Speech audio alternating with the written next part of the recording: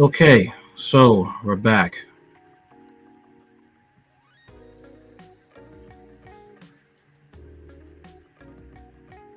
Okay,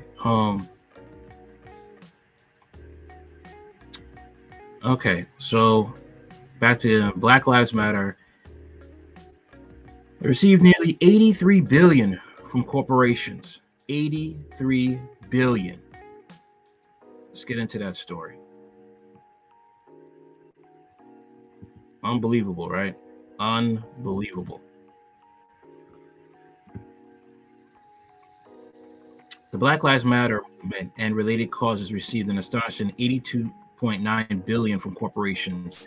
A new funding database from the Claremont Institute has found. The Claremont Institute Center of American Way of Life explained the necessity of their report in an article published in Newsweek, where the center asserted that the 2020 BLM movement was about more than just rioting and destruction. The center explained that the BLM pressures, campaigns, harassment, and moral blackmail also mounted to possibly the most lucrative shakedown of corporate America in history. As a point of reference, 82.9 billion is more than the GDP of 46 African countries. In 2022, the Ford Motors Company profits were 23 billion. They also noted the sum of the 82.9 billion includes more than 123 million to the Black Lives Matter parent organization directly, as well as much to the other organizations supporting BLM's agenda. The list reveals that several popular corporations from a wide range of different industries supplied the movement with large sums of cash. Walmart, for example, which is based in Arkansas, gave a whopping 100 million in support of Black Lives Matter and related causes focusing on racial equality. Amazon gave even more, supplying the movement with an astonishing 169.5 million. Meanwhile, the pharmaceutical companies AbbVie gave the movement over 62 million in funding. Allstate gave 7.7 million to the cause, and American Express 50 million. Apple gave 100 million, with AT&T gave 21.5 million. The movement and its causes received another 90 million from Nike. United Airlines, JetBlue, and Southwest Airlines and Delta Airlines all gave money to Black Lives Matter and related causes as well. Bank of America, meanwhile, provided 18.25 million to Black Lives Matter and related causes, while Wells Fargo diverted 210 million towards Black Lives Matter and related causes. Deloitte gave 85 million to Black Lives Matter and related causes. Assessment management giant BlackRock put a shocking 810 million towards Black Lives Matter and related causes, while other powerful financial institutions also bankrolled the movement, with Capital One Financial giving 10 million, Morgan Stanley giving 30 million, U.S. Bank giving 160 million, Goldman Sachs giving 10.1 million. Meanwhile, the Prudential Financial supplied the movement and its related causes with a sum of 450 million, but it was outdone by MasterCard, which gave 500 million. The database found that Boeing gave 15.6 million, while Northrop Grumman gave 2 million and Raytheon gave 25 million. Walt Disney Company gave 8.8 million to Black Lives Matter related causes, while Pokemon Company gave 200,000. The Claremont Institute Center for the American Way of Life also explained how the funds have been used, remarking that the global network is investing tens of millions of dollars to support future operations, purchasing luxury real estate, engaging in nepotism, dispersing grants to dozens of Black Lives Matter chapters and revolutionary organizations, and operating a PAC to elect progressive community leaders, activists, and working class candidates fighting for Black liberation. This is a nightmare. This is a nightmare. Progressive community leaders, just basically bootlickers for the Democratic Party, which is just the other side of the coin when it comes to white supremacy. Okay. Meanwhile, local Black Lives Matter chapters are spending millions on activism initiatives to defund police departments. Like, we need that right now. When banks are falling apart, food shortages, we really need to defund the police. That makes sense. Defund the police. The people that are there put their lives on the line. Yes, you have a lot of crooked police officers out there, all right? But banning, defunding the police is the dumbest idea I ever heard. And they literally mean defund the police. Okay? That is just dumb. I don't see any rhyme or reason or logic in defunding the police. All right? It makes no sense to do that.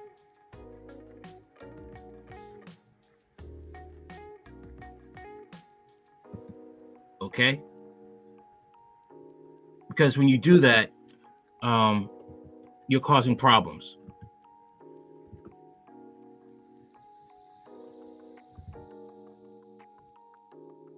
Not only are you going to be harming a lot of people when there's no police department there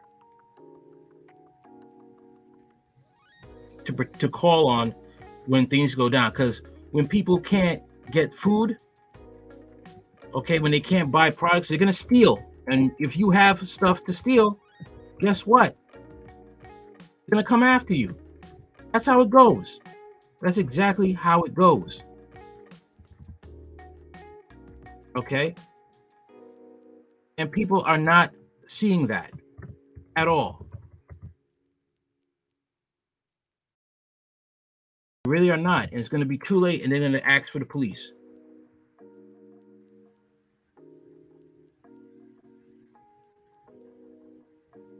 Okay?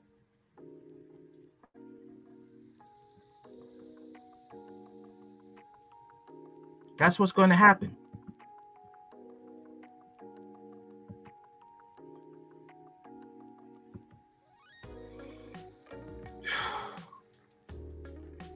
Meanwhile, the local chapters are spending millions on activism and initiatives to defund the police departments in Black Lives Matter at school, indoctrinating children around the country in critical race theory and queer theory, teaching them to hate themselves, their peers, and their country. Now, here's the thing. I do believe we need critical race theory, but you just cut out the alphabet agenda, okay? I believe, every student should learn African American history. You only put the parts that you want to put up there for history. African American history is part of American history, period. Okay? Because you have all different ethnic groups in this country, and all different ethnic groups help build this country. Okay?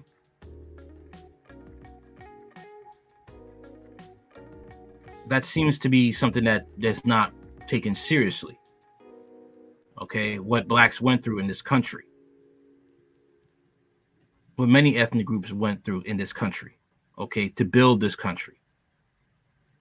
Cut out the alphabet queer studies, and we are good. That's what needs to happen. But unfortunately, a lot of blacks aren't going to see that Black Lives Matter really isn't about black lives, but profiting off the dead bodies of black people who have been killed by police. Okay, unjustly. All right. They don't see that. Many Black Americans do not see that. Okay, that this is a takeover. Okay. Patrisse Cullors said she was and her other two partners in this, they are trained Marxists. That is what they are. Okay, and they're just working on the side of white supremacy. That's what they are. That's what they're doing. Okay, and a lot of black people don't see that. Very few actually do. All right. Unfortunately, with black Americans in this country, they don't see things when it comes to these political parties unless it's too late, unless they paying a big price that they really can't recover from. And that's basically it, because many blacks donated to Patrisse Cullors and the Black Lives Matter movement. What happened? She's living high in the hog in a nice, comfy part of a gated community while blacks are still struggling and suffering, still mourning their loved ones. That money was supposed to go to black people who have lost their loved ones to the hands of corrupt cops. Okay. And another thing about like hating themselves and hating their country, and hating their peers. Okay. Now take out, take that part out, like I just said, and you won't have this hate. Now, what I don't agree with is hating white people who had nothing to do with slavery, had nothing to do with redlining, had nothing to do with that. Okay.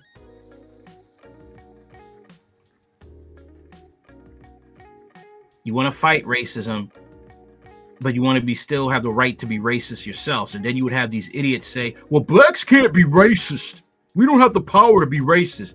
You have whites who will live in poor conditions and they are still racist. Hell, you got Ukrainians living in really bad, terrible conditions right now, and they will still call a black person the N-word. In Ukraine right now.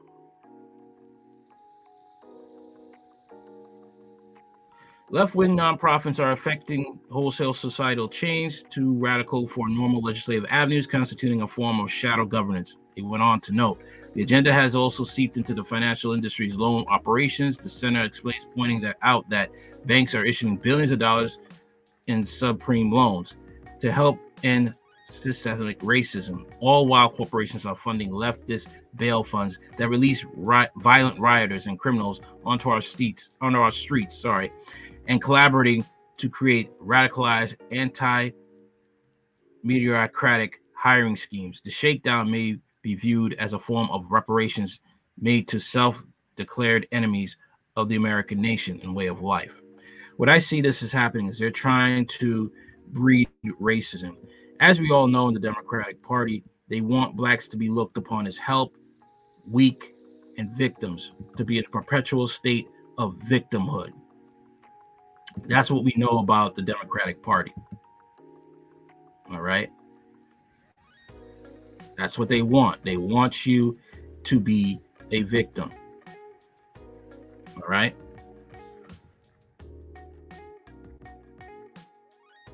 That's what they always wanted you to be. And you have to understand that's the end game. All right. And their end game is to breed racism. Okay.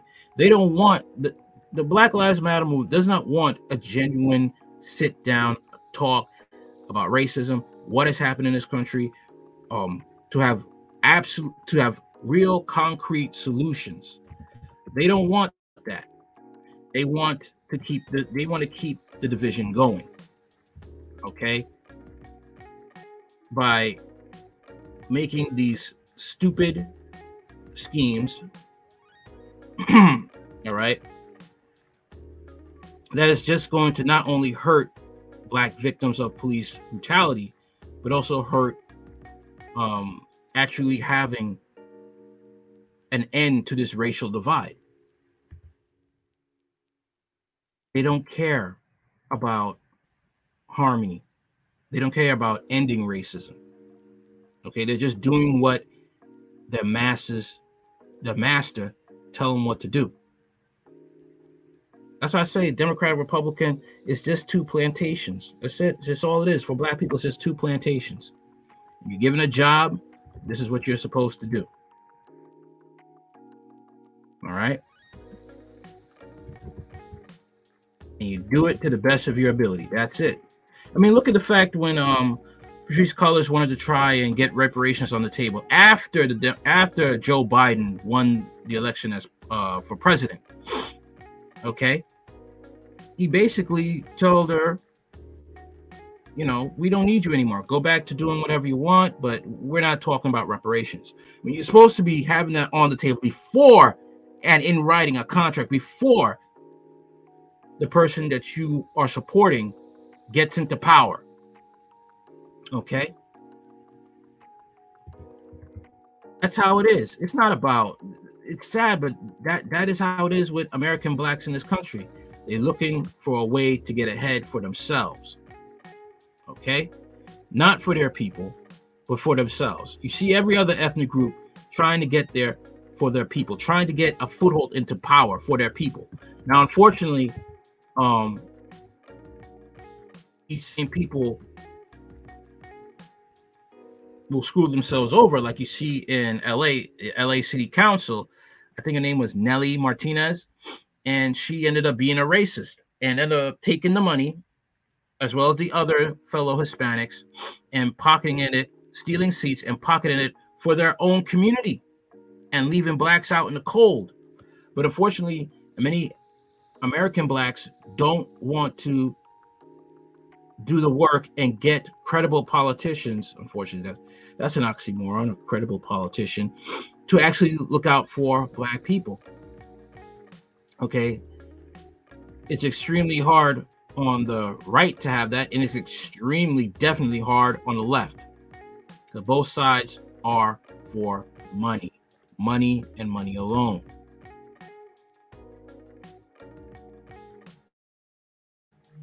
And that's sad to say, but that's just how it is.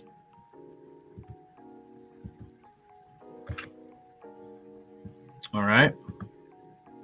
And it's going to get worse, because this stuff right here is breeding racism. It really is.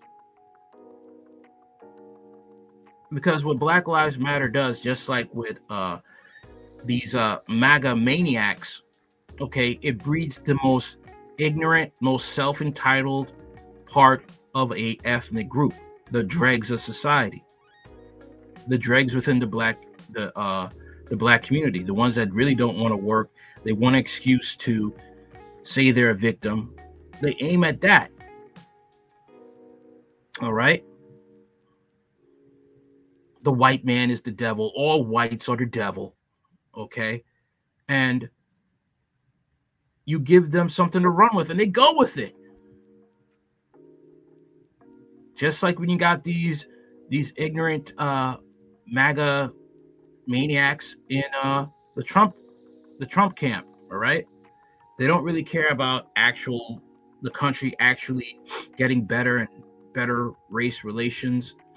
They just want Trump in there, and and they're accepted, whether they're neo-Nazis, whether they're for the alphabet community. Hey, there was even alphabets for Trump, and Trump was holding the slogan like that. Okay? That shows you about Trump. He doesn't care about anybody but himself. As long as it's good, any type of person vote for me is good. That's it. You don't care if they're a Nazi, white supremacist. They're good for as long as they support him, he feels good about it. Same thing with Black Lives Matter. Yeah, riot, do whatever you want, burn, loot, murder. It's okay. As long as you're black, it's all right. No type of morals, no type of backbone, no type of scruples. Yeah. Most of the time when they're rioting and destroying a place, it's their own community they're destroying.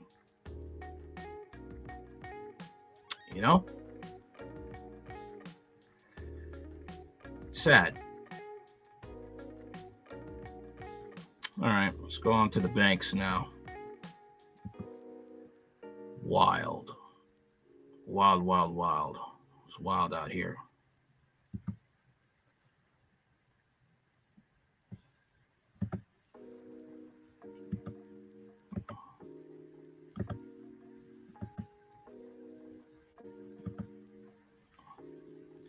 We're going to see what what's this guy's name again?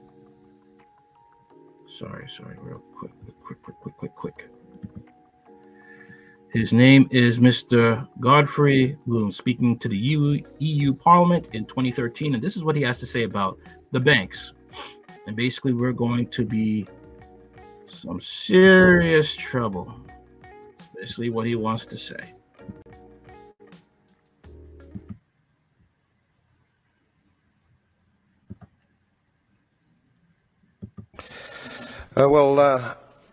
Commissioner, Mr. President, I rise again, I'm afraid, to make the same old hoary speech that I've been making here for several years, and that is, it is my opinion that you do not really understand the concept of banking. All the banks are broke. Bank Santander, Deutsche Bank, Royal Bank of Scotland, they're all broke. And why are they broke? It isn't an act of God. It isn't some sort of tsunami. They're broke because we have a system called fractional reserve banking, which means that banks can lend money that they don't actually have. It's a criminal scandal, and it's been going on for too long. To add to that problem, you have moral hazard, a very significant moral hazard from the political sphere. And most of the problem starts in politics and central banks, which are part of the same political system. We have counterfeiting, sometimes called quantitative easing, but counterfeiting by any other name. The artificial printing of money, which if any ordinary person did, they'd go to prison for a very long time. And yet governments and central banks do it all the time. Central banks repress the amount of interest that rates are, so we don't have the real cost of money. And yet we blame the real retail banks for manipulating LIBOR. The sheer effrontery of this is quite astonishing. It's central banks that manipulate interest rates, Commissioner. And plus, underneath all this, we talk loosely, in a rather cavalier fashion, do we not, about deposit guarantees. So when banks go broke through their own incompetence and chicanery, the taxpayer picks up the tab. It's theft from the taxpayer. And until we start sending bankers, and I include central bankers and politicians, to prison for this outrage, it will continue.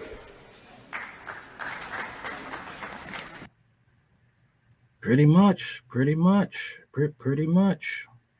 And that's the same thing happening in the U.S. right now. The banks don't have no money, so how are they going to pick up the tab? They're going to make the taxpayer take it up. They're going to take the taxpayers' money. That's what they're going to do. All right? That's exactly what they're going to do.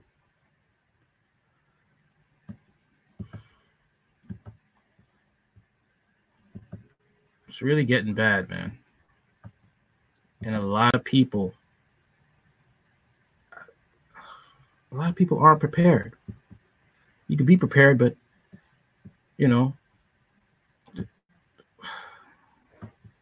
don't know, man. I don't know. Former EU Parliament member Godfrey Bloom, who calls banking system a scam, bought his first Bitcoin. I do not understand Bitcoin for the life of me. All right. Godfrey Bloom now owns Bitcoin. Godfrey Bloom is a British politician who served as a member of European Parliament, MEP for Yorkshire and the Humber from 2004 to 2014. He was elected for the UK Independence Party, but later served as an independent. Bloom has also published 6 books on military history and the Austrian School of Economics. The former MEP is well known for his unconventional views, including calling the state an institution of theft and saying that the debt crisis was created by politicians and central bankers. He even said that the whole banking system is a scam, as a global warming. He has been referred to by some as the British Ron Paul. Yeah, Ron Paul don't get that. Ron Paul. Bloom revealed in a tweet on Thursday that he has bought his first Bitcoin. I make my first purchase of Bitcoin this week. Gold and silver, have I plenty? He wrote in response to a tweet that says, if you ask people if they prefer 800 or 800 Bitcoin, a lot of them would pick the dollars. We're still early. Okay. At press time, Bloom has received 250 comments for his Bitcoin buy tweet, which has been liked 2.74 thousand times and retweeted 473 times, with an overwhelming number of responses from crypto community. The 70-year-old former MEP followed up with another tweet on Friday. I have had a very significant response to my Bitcoin tweet. So an update, I am revising Bitcoin over the weekend to know enough to understand what I don't know. It is my goal to share my experience with fellow oldies keen to diversify out of fiat currencies. All right, we saw the video. This week was not the first time Bloom talked about Bitcoin. I am not an anti-Bitcoin, just an old geezer more comfortable with gold, who responded to a tweet urging him to try to get into Bitcoin in May. Bloom has long been a gold investor. I have been buying gold since Gordon Brown was selling it around $250 per ounce in the 90s. I've accumulated it and stored it in a London safety deposit box Every now and then, I sell it a bit for 1,550 per ounce. He shared in September last year. Since Bloom previously insisted that he was not comfortable with Bitcoin, some people assumed that he changed his mind this week when he started purchasing BTC for the first time. However, the British politician clarified that he bought the cryptocurrency to diversify his investments. Don't mistake portfolio diversification with changing my mind about anything, he affirmed. Furthermore, he indicated in response to another tweet that he will not ignore Ethereum and decentralized finance DeFi in his research.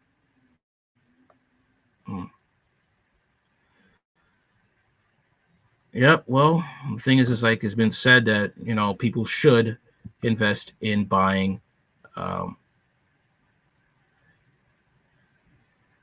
gold. But the thing is with this, you know, Bitcoin and stuff, yeah, the government's going to come after it. That's how I see it. I mean, they're too much. They have too much power. I know I sound negative, but I mean, it's gotten to a point where what are you going to do?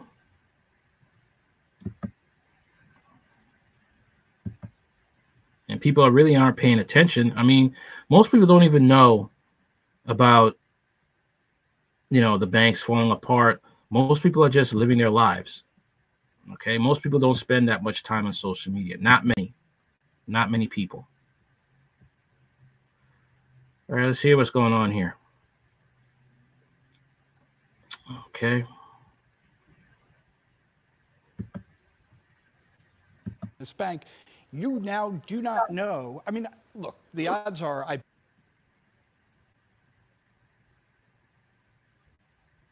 bet people will be able to get almost all of their deposits out. I don't think the FDIC is looking to inflict harm on depositors, and that would also cause further panic about other banks next week.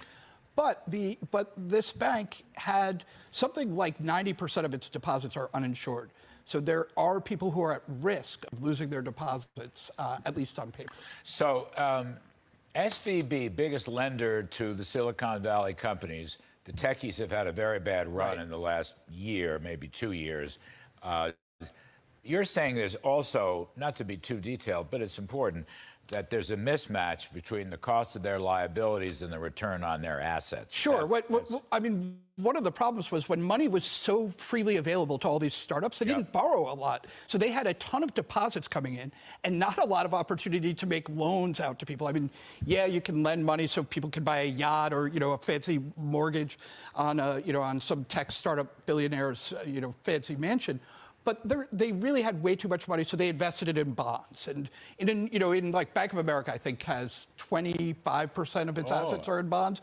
But this bank had over 50% of its assets in bonds. And now the curve is inverted. Right, and so they're losing money. So the cost of money and the repo rate and the Fed funds rate is, it's heading for 5. We'll call it 5%. It's 4 3/4. And the 10-year is back under 4. Oh, yeah. So there's a negative return. They're inverting. Right. They're losing money. And at the same time, all these startups who are depositing so much money there are now withdrawing it in order to make, because they don't have access to free money anymore. So they're withdrawing it just to pay their bills. So you're having the deposits go down. They have to sell into a market where they are actually producing real losses, not just mark-to-market losses. Yep. And that is what sparked the panic, basically. People said, look, earlier this week, they announced something like a $2 billion loss on their assets. And people said, I better get my money out quickly, especially because these businesses, if you're a business and you have a deposit with Silicon Valley Bank, you don't want to risk not being able to get that on Monday morning. So you pulled it out today. Yeah, the FDIC stepped in to avoid an old-fashioned run on the bank. Absolutely. Now, what's the risk that this spreads? I think there's a high risk that it spreads. These things do not end when people are right now looking at every other bank that not the big banks, the J.P. Morgan, Citigroups, Wells Fargo's, they'll be fine. Which are pretty well capitalized. Yes, they're extremely well capitalized. But the regionals? The banking system is extremely well capitalized, and so I don't think we're on the verge of a financial crisis. But I do think we're on a financial crisis. Nope, nope, no. This is bad. Okay. What, two banks in 1 week? Yeah, this is bad. We'll probably have a couple more bank failures ahead of us. East Coast, West Coast, any sense of that? Real estate related or just technology so commercial related? real estate is in a lot of trouble. I mean, you think about all these loans into office buildings that now are not paying their rent because they're half full. So I think that there is going to be losses. I think we're going to see a lot of the California-based financial institutions get into trouble because they were so dependent on this, very cheap money ecosystem that was feeding startup culture and is no longer there. What happens to the startup culture now? There's no cheap money, or there's no cheap money, maybe historically cheap, but doesn't matter. They're going to have trouble getting loans. Eh? Absolutely. They have trouble getting loans and have trouble raising money because if you can get 5% on a treasury bond, why are you trying to get 10% on a very risky startup? You're not going to do that. You might as well just double down on leverage and get a treasury.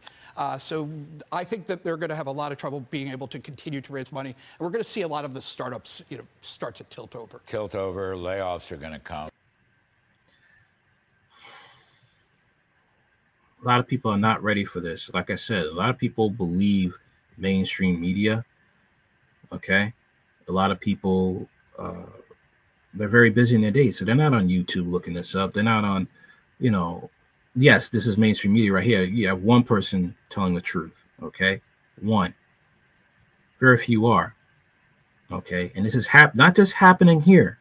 This is happening overseas as well. Because in Lebanon, okay, a bank closed and they said, we'll give you money tomorrow. Next thing you know, the bank says we don't have your money.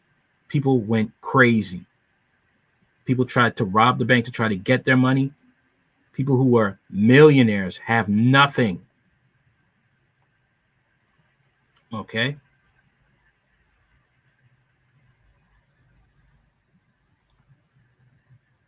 And this is not going to get better. It's going to get worse, and this is how it's going to go into the New World Order.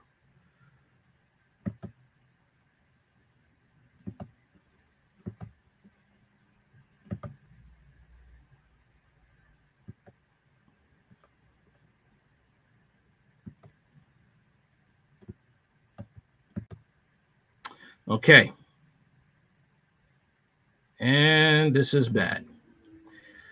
Okay, Silicon Valley Bank collapse. Bank fallout shines spotlight on $620 billion hole in the sector. Okay, billion. Fallout from the Silicon Valley Bank collapse has directed attention to a $620 billion ticking time bomb in the banking system that has been potential to spell doom for the financial system. Silicon Valley Bank meltdown was partly caused by a chasm between its assets and what they were worth in the market. Eventually, Silicon Valley Bank sold some of those assets, spooking investors and triggering a run on the bank. But Silicon Valley Bank isn't alone, as banks across the United States were sitting on a $620 billion in unrealized potential losses at the end of last year, per the Federal Deposit Insurance Corporation. The whole illustrates why authorities at the Federal Reserve, the Treasury Department, and the FDIC were also eager to stave off contagion or panic spread from SVB's demise across the banking sector. The reason for this predicament is that banks compiled a plethora of bonds and treasuries during times when interest rates were hovering near zero. But now the Federal Reserve has been jacking up prices in an effort to combat inflation, which has caused many of those assets to plunge in value. This is because the higher interest rates mean that new bonds accrue higher rates of returns for investors. As a result, older bonds have comparatively lower rates of return, rendering them less desirable for investors and therefore triggering a plunge in the value of old assets. As a consequence of the $620 billion unrealized potential loss phenomena is that banks may quickly find themselves with less cash on hand than their books might have suggested. Taking note of the liquidity needs of banks, the Federal Reserve announced plans to offer banks a facility to help them meet depository withdrawals Sunday. The government has also moved to backstop depositors at Silicon Valley Bank in hope of curtailing panic from its demise from ripping across the industry. Wow. Tweet from Kim.com, 620 billion of unrealized losses, overall equity of 2.2 trillion. If a run on the banks would happen, it could be fatal even for several large banks like JP Morgan and Citibank. This crisis isn't over. The U.S. Treasury simply bought some time. The FDIC guarantees deposits up to $250,000, but many Silicon Valley Bank deposits eclipse that threshold. The government announced plans on Sunday to back those deposits of over $250,000 as well. Silicon Valley Bank caused panic among investors last week when it realized that it sold treasuries at a loss, inciting a run on the bank. On Thursday, customers withdrew $42 billion in a single day. For comparison, Washington Mutual lost $16 billion over 10 days during the financial crisis of 2008, according to Senator Mark Warner, Democrat of Virginia. The bank was the 16th largest federal insured bank and was taken over by regulators Friday after announcing it needed to raise over $2.2 billion to stay solvent. Wow. This is bad, man. All right.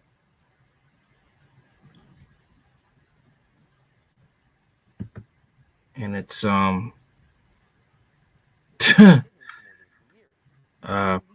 like they were saying, try to take out as much as you can, because let's be honest here. Let's be extremely honest here, all right? You, one second. I'm sorry. Something's going on here. Someone's talking. Sorry.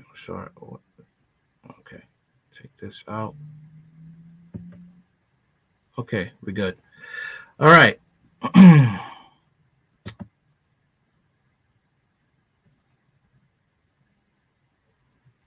But here's something that a lot of people may not be looking at right now, right?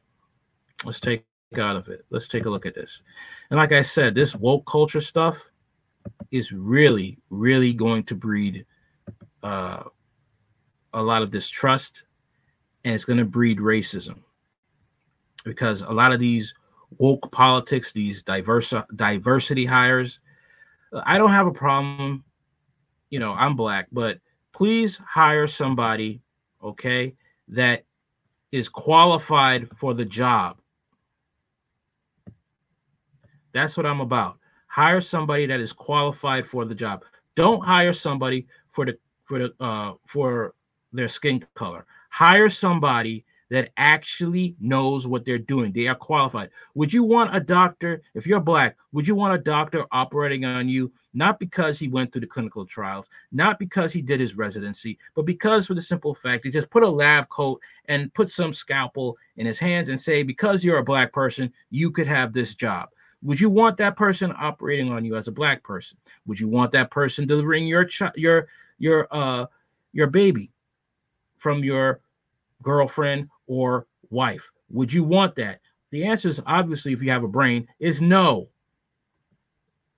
Okay? Like I said, the left and the right don't give a damn about people, and especially they don't give a damn about black people. All right? They seriously don't. Let's get into this. All right. 1 second. Here we are.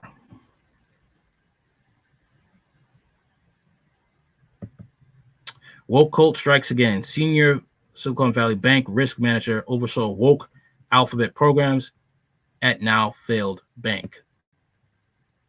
Silicon Valley Bank was in the throes of full-scale collapse by Jay Azarspaf, a self-described queer person of color from a working class background, functioned as the company's head of risk management for Europe, Africa, and the Middle East.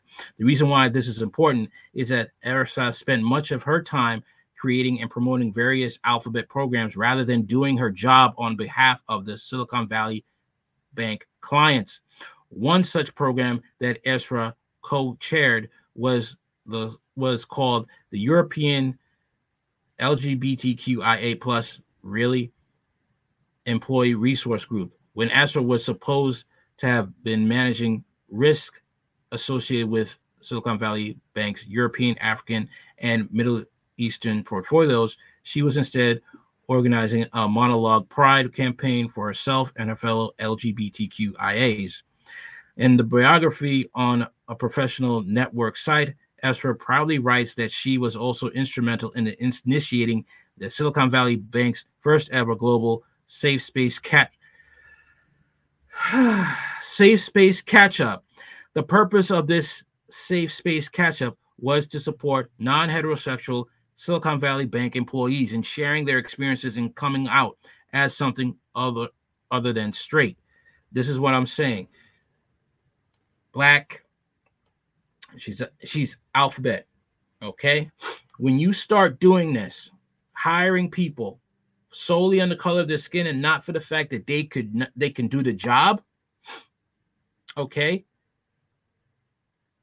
you're going to cause a lot of, and people have lost money, you're definitely going to breed racism. All right? There's a reason why when Alphabet people are persecuted, they try to smack it together with Black people being persecuted. They're trying, they've been doing this since the Civil Rights Movement, okay? They hijacked it, okay? I mean, the Civil Rights Movement was a failure, in my opinion, but that's a discussion for another day. All right. Now, moving on. They do this, okay, to drag Blacks down. All right. And one is persecuted for the color of the skin. The other is persecuted for the fact of their preference. And they try to, they will use anything, okay, to cling on to try to push their agenda. Even if they're going to go burning, you're going to go burning too. And once again, a lot of Black Americans don't get it. They don't see this. They do not see this until it's too late. And when you try to tell them this stuff, they ask these dumb questions. Well, what does this lifestyle have to affect your life? Look at it happening in real time. Okay? They want to push people in these important types of jobs that requires you to know what you're doing. And they mess it up.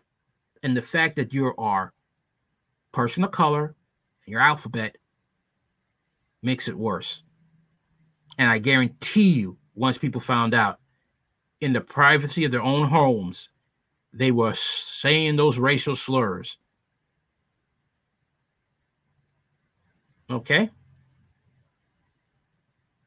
This is utter nonsense. Safe space catch-up, fire her on the spot. The purpose of this safe space catch-up was to support non-heterosexual Silicon Valley employees in sharing their experiences and coming out as something other than straight.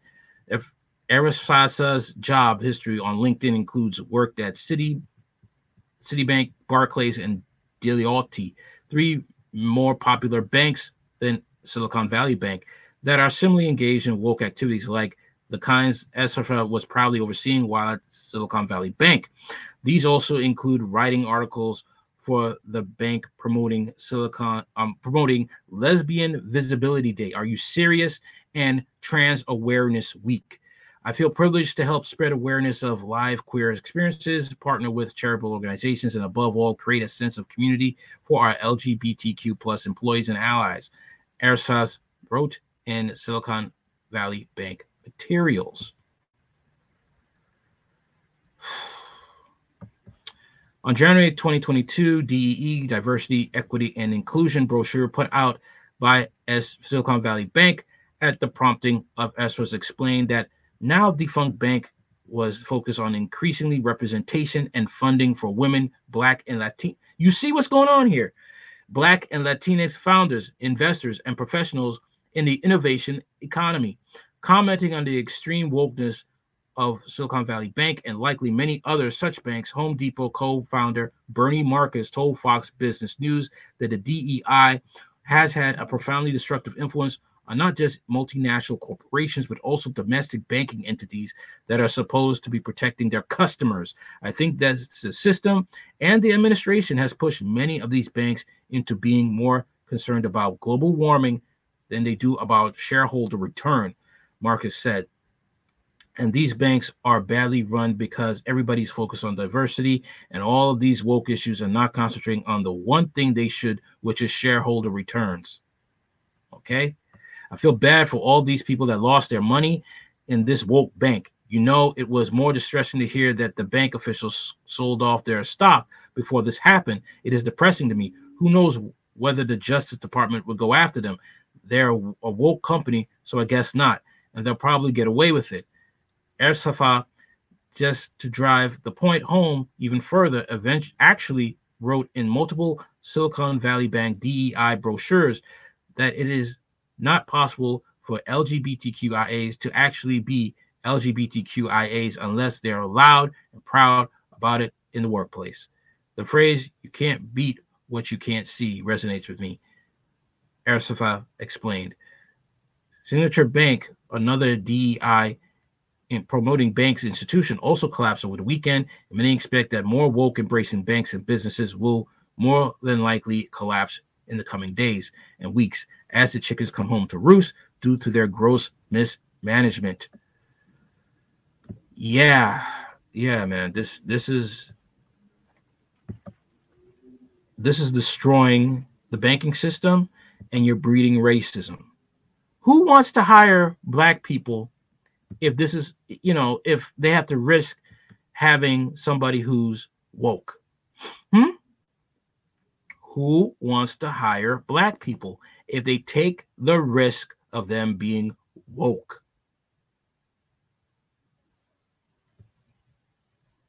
Not many people.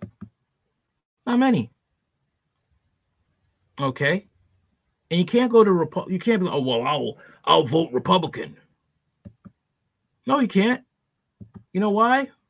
Because they'll just say, "Well, we're trying to bring back Jim Crow in Mississippi, and we got other states that are doing the same thing. Hey, let's try to get these banks on board, and only hire white people, and only white people to bank." That's what's going to happen. All right? That is exactly what's going to happen.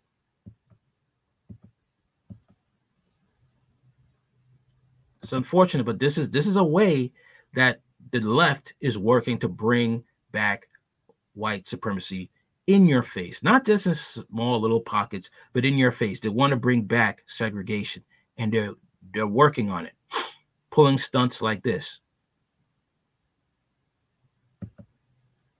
That's exactly what's going on. And it's messed up. But you have a lot of Blacks that are for this. Okay? Never again, if a Black person ever asks me, "Well, how does the LGBTQ affect your life? How do two people who really love each other affect your life?" Let me tell you this. You choose to do what you want to do. But when you start trying to go after, sectors that affect the economy as a whole, I have a problem with it. When you try to pull stunts like this and actually mess up Black people who don't want to talk about crotch politics on the job, they just want to do their job, I have a problem with it. Because now you're bringing back segregation. You're going to be strengthening the cause to bring back Jim Crow. That's my issue. That is my dog in this fight. Okay? So,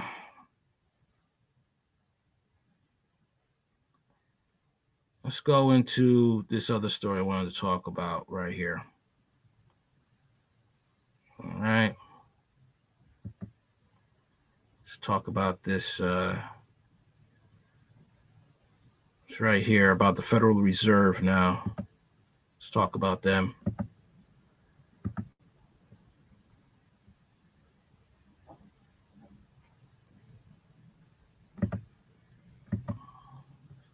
Now things are going on right now.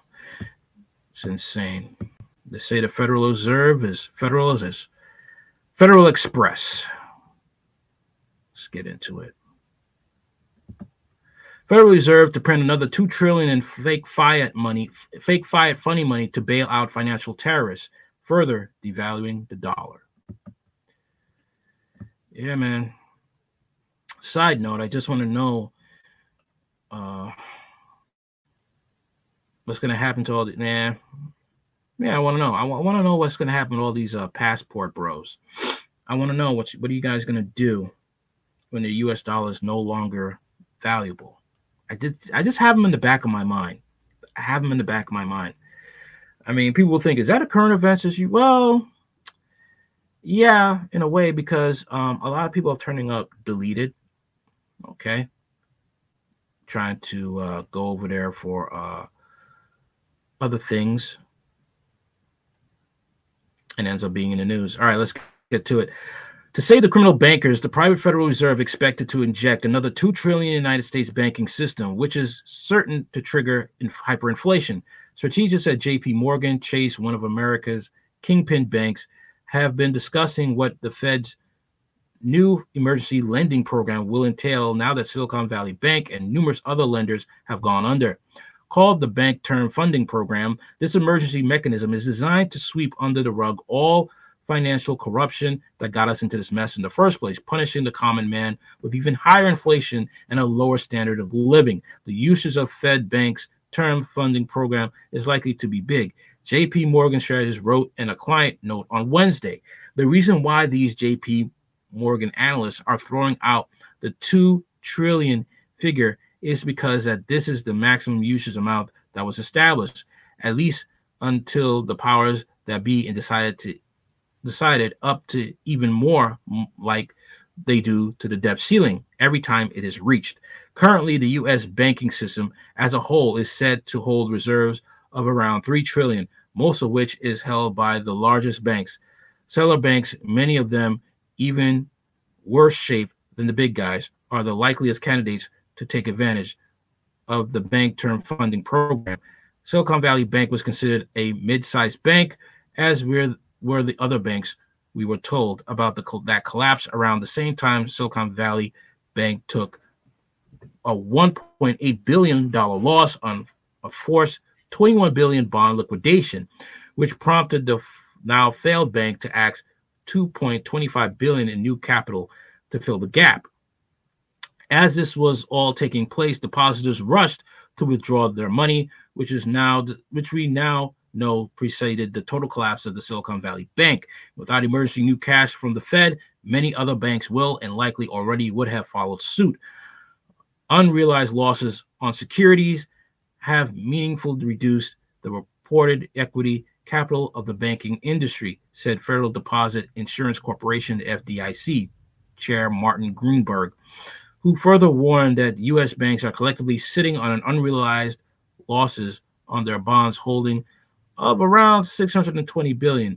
Unrealized losses of this magnitude weaken the ability of all affected banks to meet their liquidity needs because less cash is generated when the sales occurs, typically because the amount of regulatory capital falls below the required thresholds. Despite all of this, Greenberg wants everyone to still believe that America's banks are generally in a strong financial condition and have not been forced to realize the losses by selling depreciated securities. At some point, though, these banks are going to have to realize those losses, or at least they should have to realize those losses. If the Fed continues to inject emergency liquidity into their balance sheets, these banks will artificially survive for a while longer, while Americans are forced to pick up the tab. The Fed's new funding facility gives banks an additional security blanket because it allows them to borrow from the Fed for a 1-year period using their securities as a collateral at per value, not at market rates, reported Tom Osimic, writer for the Epoch Times. As long as the private Federal Reserve and other central banks are allowed to indiscriminately and with restraint print an endless supply of money, the unscrupulous slavery of the common man will never end. Wow. Yeah. Talk about slavery. Talk about slavery. Insane, man. Insane. All right. So, enough about that. Let's talk about this missile that Putin has ready to go. Let's talk about that.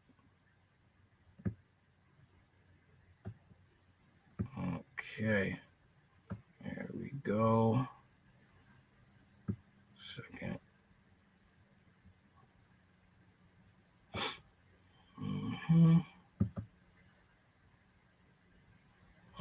Okay. Poseidon missile. Second. Yeah, here we are.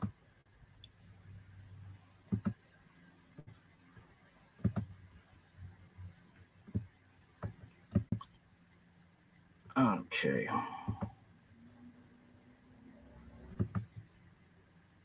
Use a Poseidon underwater missile to wipe Britain off the map, with a 1,000 feet high radioactive tsunami. If NATO troops put boots on the ground in Ukraine, Putin's propagandists claim. Russian state media has urged Vladimir Putin to use his underwater nuclear missile to wipe Britain off the map, with a 1,000 feet high radioactive tsunami. If NATO troops put boots on the ground in Ukraine. The warnings were made as Putin's propagandists discussed Russia's military options after its failure to make meaningful headway in Ukraine. Vyshynski also claimed on Russian state TV channel Rossiya 1 that the unstoppable 6,670 miles per hour hypersonic missile Zircon was about to be used in combat operations after testing. Of course, there are such means as Poseidon, which has been tested, Vyshynski said. A smirking Solovyov responded, I would like to see how Poseidon works. I would like to see Sarmat in action. Tsunami, yes, tsunami, replied pro-war Vyshynski. If NATO sends troops,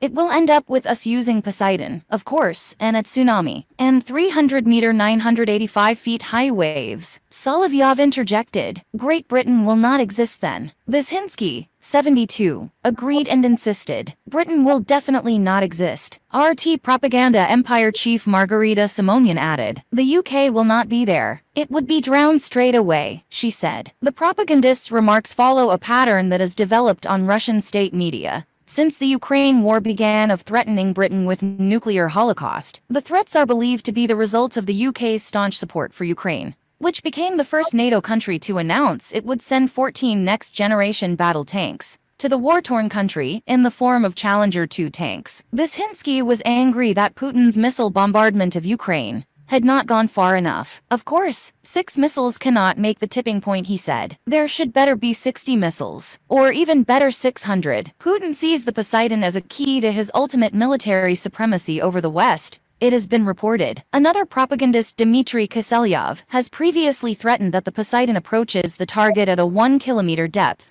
with the speed of 200 kilometers per hour or 125 miles per hour. There is no way to stop this underwater drone, he said on state TV last year. It has a warhead with a capacity of up to 100 megatons. The explosion of this thermonuclear torpedo close to Britain's shores will raise a giant wave, a tsunami, he said. This tidal wave is also a carrier of extremely high doses of radiation. Surging over Britain, it will turn what is probably left of them into radioactive desert, permanently unusable for anything. It comes as Russia continues to suffer heavy losses on the front lines, which has forced Putin to desperately empty Russian museums of obsolete tanks to repurpose them for his flailing war effort. Footage shows aging Soviet-era T-62s being modernized in a round-the-clock factory in Chita, Siberia. The drive to retrofit the decades-old tanks highlights the desperation of Putin's military machine. While Ukraine is being supplied with the most modern Western tanks, on the battlefront, Ukrainian soldiers said on Monday they were repelling attacks near Kreminna, north of Bakhmut. In a forest some 5 miles from the front, cannons boomed and explosions rumbled constantly in the distance. 2 or 3 weeks ago the fighting was at its peak, but it has calmed down a bit, said Mikhailo Anist, a 35-year-old medic. There is a lot of artillery and mortar fire. Trench warfare, described by both sides as a meat grinder, has claimed a huge toll in Bakhmut and Donetsk, with both sides reporting hundreds of enemy troops had been killed. Russia launched 5 missile attacks, 35 airstrikes, and 76 attacks, with heavy rocket salvo systems over the past day, including on civilian infrastructure in the Sumy and Donetsk regions. Ukraine's military said early on Wednesday. Ukrainian forces repelled attacks on 7 settlements in the Bakhmut front. It added, Russia says taking Bakhmut would open a path to capture all of Donetsk, a central war aim. Ukraine, which has decided to defend Bakhmut rather than withdraw, says wearing out Russia's military now will help its counteroffensive later. But not every military analyst is convinced that defending Bakhmut is the best strategy for Ukraine. Ukraine was suffering losses among reserves it intended to use for a later push against Russian forces. Ukrainian military analyst Oleg Zhdanov said in an interview, "We could lose here everything we wanted to use for those sorry. No matter what, popular, TV channels want to say about Ukraine, they're not winning. I don't know what to say, man. You're not winning. It's just not happening. Okay. That's not possible. I'm sorry. It's, people have been pushing this lie. I don't know how long, but it's not going to happen. Okay. And the fact that the U.S. government wants to fight Russia, and Russia has all these toys that they could waste us with, and we're not the problem here. I mean, the American people. It's the government. All right? It's the government. And they are the ones that are trying to pick a fight with Russia. Okay? The thing is,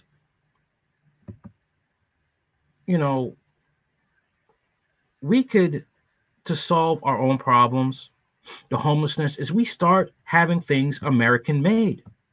That's it. Have things American made.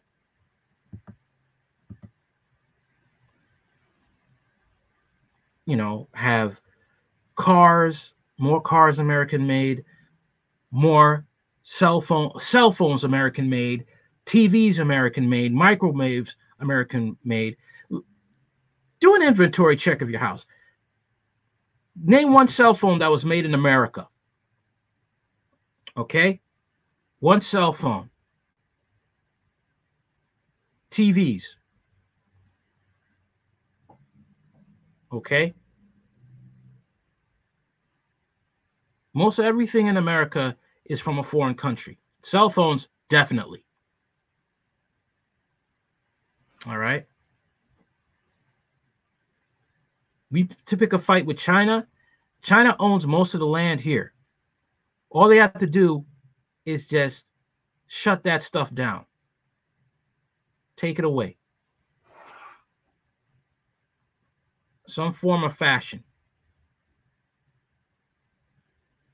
Okay? That's all they have to do.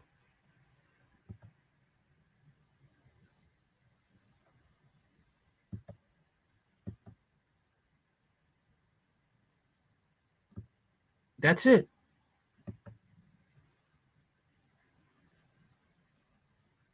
But, America has taken most of the jobs and pushed them overseas. Like I said, this is all by design to get us into the New World Order. Because nobody in their right mind, a leader in their right mind, would allow these things to happen over the years. They wouldn't do that. They're like, no, we need these companies here because they feed my people without outsourcing anything.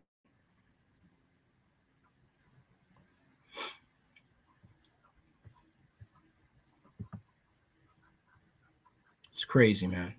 Absolutely insane. People are going to do some ugly things in this country. That's what's going to happen. People are going to do some ugly things once things get really bad. Especially in these, where I live in New York, these 5 boroughs, people are going to do some really ugly things to survive. And the fact that you have these Ukrainian refugees over here, okay?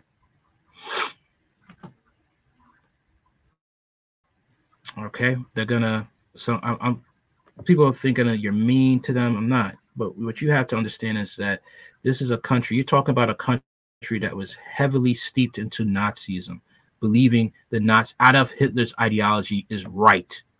Okay, and they come at you looking like victims.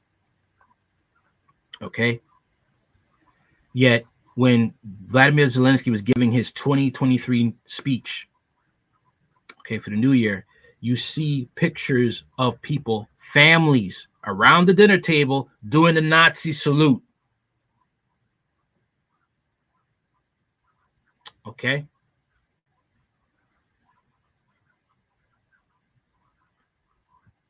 It's turning into World War, it's turning into the 1940s all over again. That's what it's turning into. And blacks are going to get the bottom of the stick.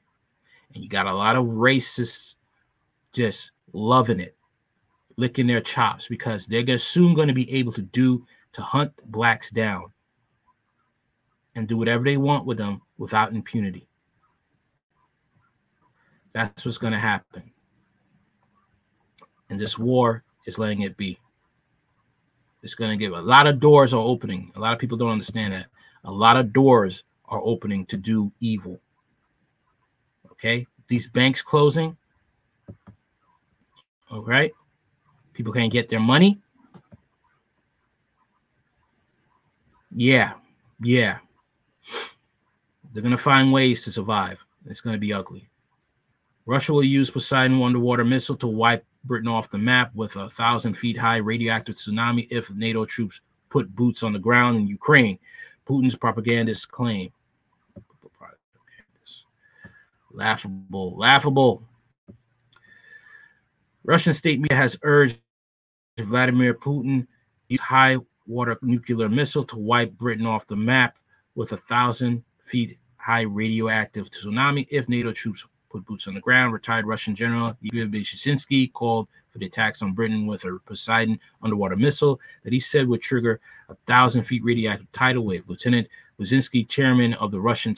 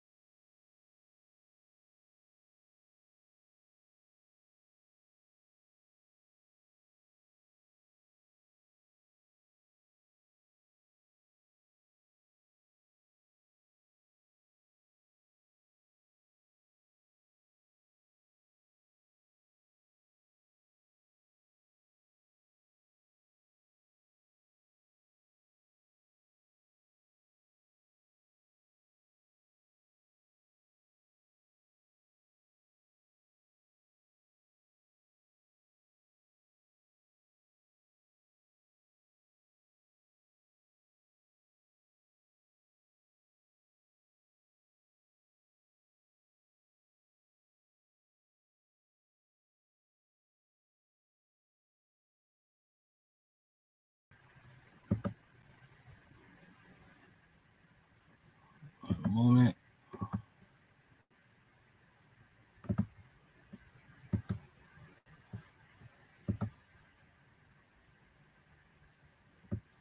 Okay. All right, here we are with Israel now. Explains their reluctance to arm Ukraine.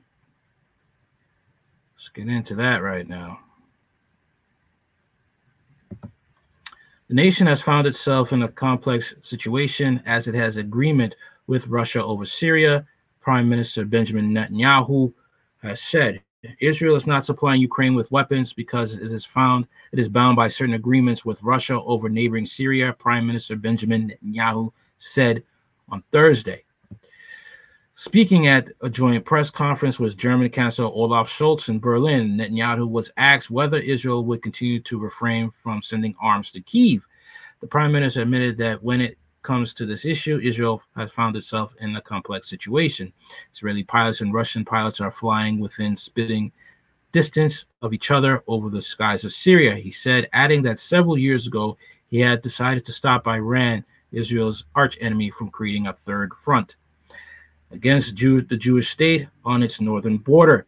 Israel has repeatedly warned Syria against sheltering Hezbollah militia members, an organization it has designated as terrorists and deemed to be linked to Iran. Syrian officials have on numerous occasions accused Israel of conducting deadly strikes on the nation's territory. To prevent that, the third front, we use air power. To do that, we had an arrangement struck with the Russian government and with the Russian Air Force and the Russian army in Syria that we do not shoot down each other's planes, he noted, adding that no other European country supporting Ukraine had similar circumstance in its relations with Moscow.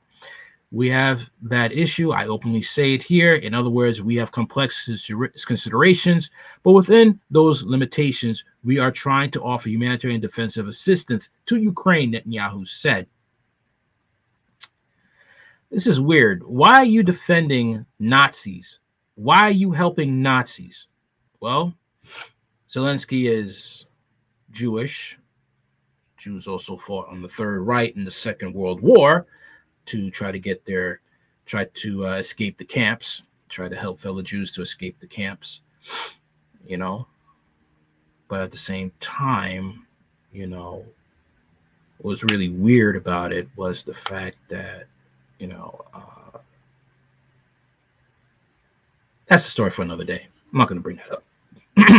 But continuing on, the prime minister noted that Israel is helping Ukraine with cutting-edge early warning systems. He claimed that the equipment pinpoints the locations targeted by the Russian strikes, allowing the areas where civilians are urged to seek shelter to be narrowed down. After Russia started its military operation against Ukraine in February 2022, Israel condemned its actions, but never joined the Western sanctions against Moscow and has been reluctant to supply Kyiv with weapons. It has also rebuffed Ukraine's request for its Iron Dome air defense, arguing it does not have a large enough production base to meet Kyiv's needs.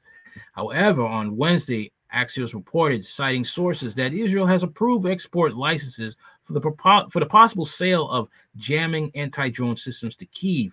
However, Israel officials told the outlet that the move does not mark a shift in the nation's policies over the conflict because the equipment is defensive in nature and jams UAV signals rather than targeting it with munitions, meaning it could not harm Russian soldiers.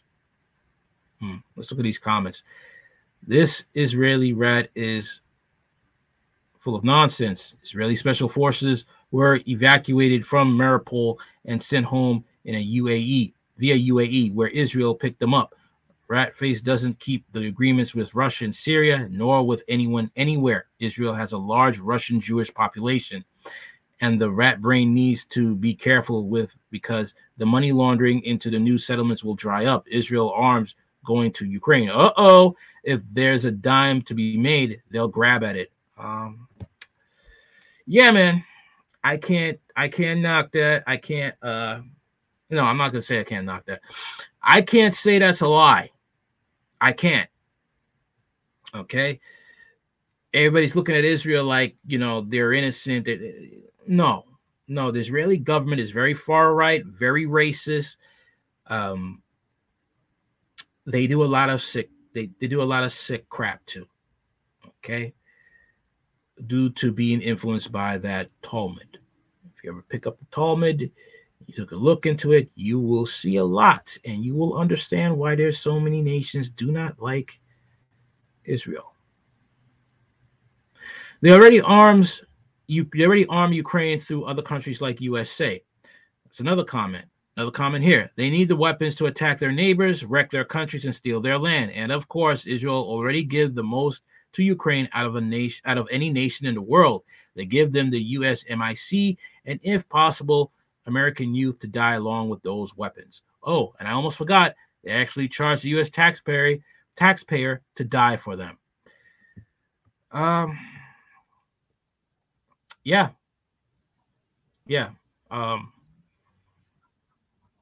Israel government pretty much controls the U.S. government. Okay, I'll give you a little story time here. It's time for story time. Gather around, folks. Gather around. I got a little story time for you. Okay. Years ago, there was an Israeli medic soldier, right? And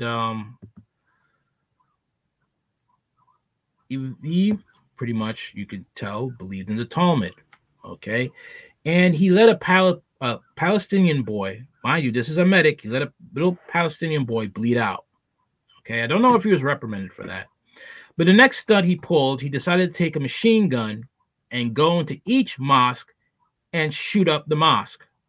Now, this one mosque he went to after he was finished shooting, he was in mid-shooting, mass shooting, the gun jammed, and the Muslims that were there that were wounded, they were able to overpower him and they beat him to death.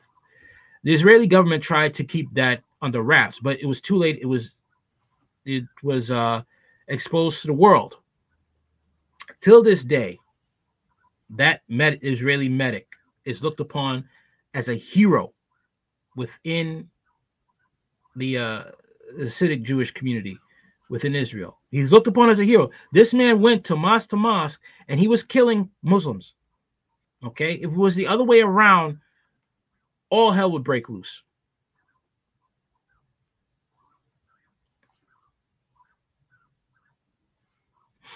Enough said. Enough said. Okay, moving on. Moving on.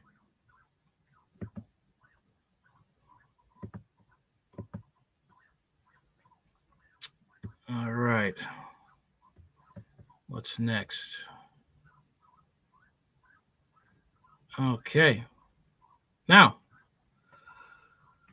we're going to talk about how Macron got schooled. Let's get into that one. 1 minute.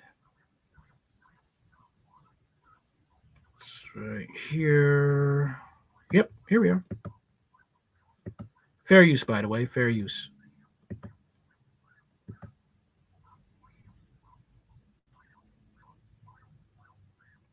Okay.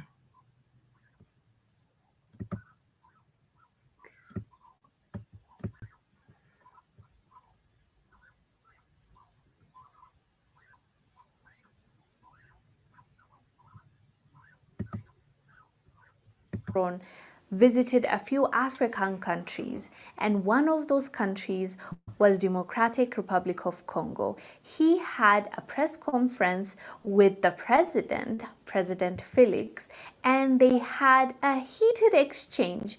Let me show you this clip, we'll come back and discuss. Quand un ou une journaliste française pose une question, ça n'est pas le gouvernement de la France. Et c'est bien comme ça. Mais il ne faut pas tout confondre. Non, parce que non, mais c'est pas une position de la France. Je faisais allusion. Parce qu'il y a plus, il y en a eu. Je faisais allusion au propos de Le Drian. Lui, il est officiel français. Oui, mais President Macron, I was referring to Mr. de L'Iran, the French foreign minister. I was not referring to a journalist. Compromis à l'africaine, c'est Le Drian, c'est pas la journaliste. C'est exact, mais ce compromis. Mais cette formule, Président. President Felix said, "Not on my watch. You are not gonna lie on us when I am standing here and breathing." He stopped him when he tried to insinuate, if reporters are asking you the questions, it has nothing to do with the French government. Really? No. That's a blatant lie, because your own ministers say those things. Your own ministers degrade African countries. Your own ministers make statements. So no, your ministers represent the French government. Hence, French government is accountable for the things that are being said. So he was rightfully called out. And if you have noticed, President Macron has really changed his tone, and now he's all about partnership with African countries, no longer a dictatorship. We all know that's BS, and I am happy to see African countries, African leaders calling him out. As you saw, the Democratic Republic of Congo leader stopped him when he tried to deny. The Central African Republic leader also called out the Western governments just recently. So it's really wonderful to see our leaders finally standing up and speaking up, because that is the right thing to do. We're all sovereign countries, and no one should dictate any African country in the 21st century. And that's how it should be. Africa needs to stand up, because these Europeans want nothing more than to just have you in chains. Okay, they can't do it, because there'll be backlash. Even try, there will be backlash. Okay, but Africa has to stand up. They have to. And they have to also punish those traitors within those traitors within your own group that will help white supremacy, because that's how basically white supremacy has always been able to thrive, is because they always had a traitor in the midst.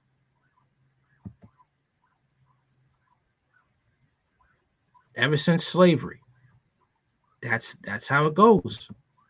That is how it goes. All right. All right. Now let's go with something else right here. Talk about this, what else they're trying to do in Africa. All right. Because this right here is just, like I said, they're trying to enslave Africa. They're really trying hard. And this is one of the ways they're trying to do it. Hold on, one minute.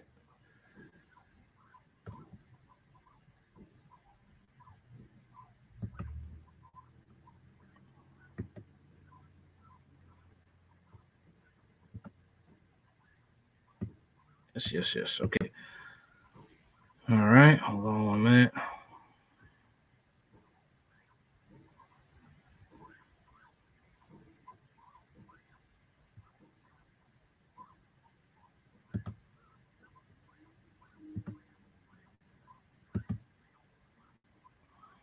Okay. Here we are.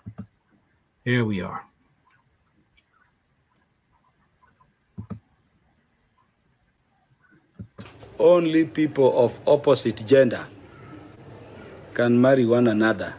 And that is the law of Kenya. This is what they're trying to do. They're trying to bring the alphabet gang. They want to bring the alphabet gang in there, and they're going to try to bring other policies in there to try and control Africa. That's what they're trying to do. They're trying to come in any way they can. They tried in the Kenya. They tried to do it with Obama. Obama was never a president that truly was to help black people. He was a puppet president. That's it. That's who he was. Klan with a tan. That is who Barack Obama was. And the thing is with Black America, they fell in love with the symbolism of Barack Obama. The symbolism, because he was black, but they never cared. Did he come from your kind? Did he come from your struggles? Because there are many different blacks in this world. Okay? And I'll even say with blacks who come from the Caribbean or come from Africa, and they come and they want to be running for president or running, you have to be careful with them too, because they worship white men. Okay? You think Barack Obama was bad? Sometimes when you get those blacks who are from other countries and they get into power in the US and they want to run for a political office, they can be worse because they will say anything. White man good. He give me money. Say what he want me to say, get money. Don't care if it will one day I will be under the white man's foot. I'll just do that.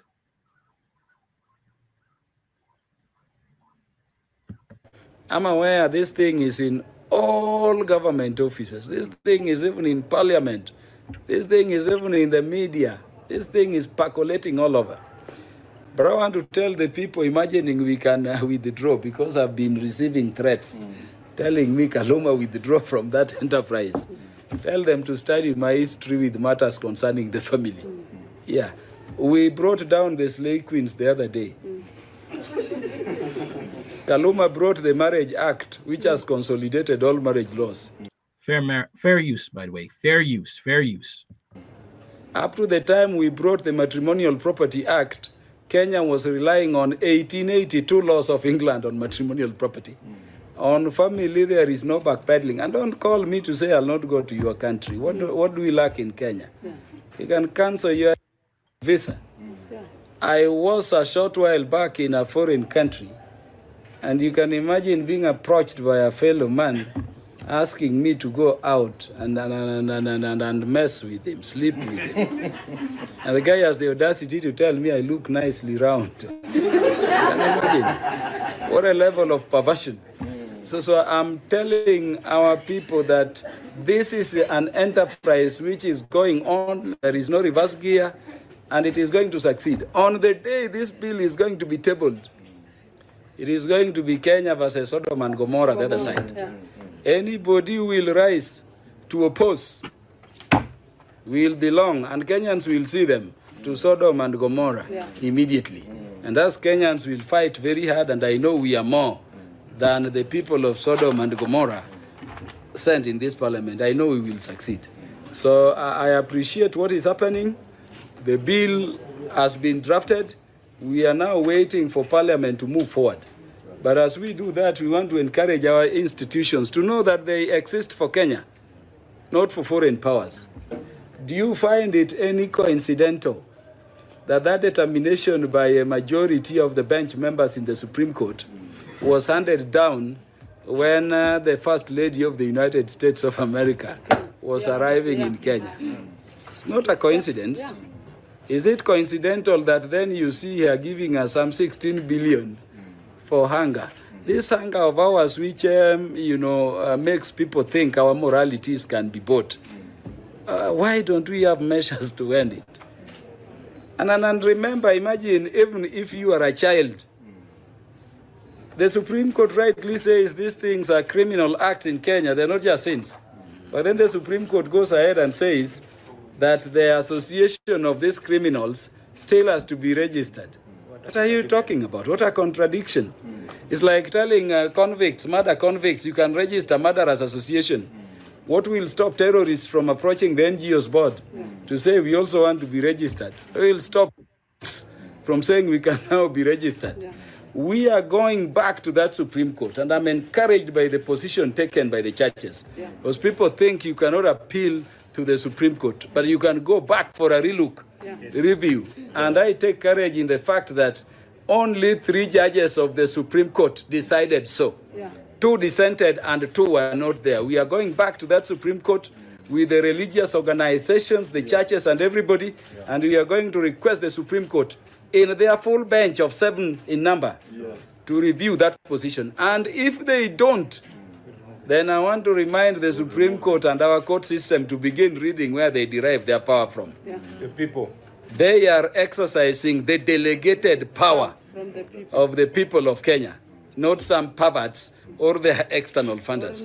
We may not even end at disbanding that Supreme Court, but we can have a law, because the Constitution also says nobody no authority, including the Supreme Court, has the power to make any provision with the force of law other than this parliament. Yes. So if we don't succeed in that Supreme Court, there will be a provision in the bill we are going to propose that will deregister, if they would have been registered, any organization encouraging or promoting this vice. That is our position. We want the education sector to work around it. We want the law enforcement to do their work. And we want everybody to be on the alert, more so for their children. For truly, these are the future of our society. But this is a battle we must succeed on. And it's a battle that anybody pushing it down our throats will never win. If it is what will make Kenya poor, I don't think Uganda is any poorer, having passed it. I've read the Constitution. People are saying, what right? What we are saying is that we will arrest you if you engage in these criminal acts in Kenya. Correct. And when we take you to court, we will give you your right to fair hearing. Yeah, that's the right. So get your lawyer. We will give you your right to fair hearing. That is the right you have under the Constitution. If you mess up with your bodies, you hurt yourselves in those unnatural behavior, we will treat you subject to you are paying for it. We cannot treat you for free because you have a right to Medicare. But we need to protect our system so that the society really is sanctioned. I'm very happy with my church, the Catholic Church. And I'm very happy with the other religious organizations, including the Muslims, the Hindus. And I'm happy that the church is, voicing their moral position and their position as an institution in this church. I thank you very much. From where? So, all right, let's see what she got to say. All right, then before I... Okay. Now, you got to understand something here. Okay, this is a war, all right? And they trying to come for the kids. That's basically what it is. They want the children. All right, you hear that, man? Children are the future. I remember doing a story about a same-sex couple in Georgia. They adopted 2 twin boys. They were later arrested for making child porn and abusing those boys, passing them around, prostituting them around. Boys got to be like at least 3 or 4. Twin boys. And this type of stuff goes on. And they're trying to protect their nation. Just like Russia. Russia, I think Russia is a little bit more lenient, but the fact of the matter is that they're more like you can live your lifestyle, but that is not going to be the status quo in Russia. That's how it is in Russia. But in Africa, they will arrest you. They're not playing. Okay? They're there and they are making a stand because a lot of people ain't willing to talk about a lot of things that go on with that lifestyle. They're not willing to talk about the diseases that come with it. But they want to force it down your throat. That's what they want to do. And other countries are saying they're not going to deal with that. They're not.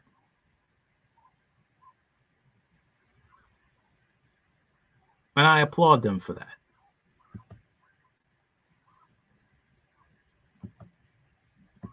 Because the U.S. government is really, really trying to find a way to get into Kenya and Uganda because they have resources.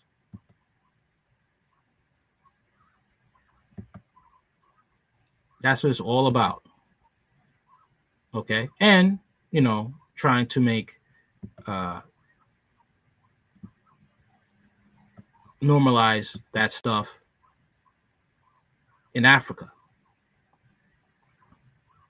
And they're paying a price, these countries that refuse to be bullied by the American government.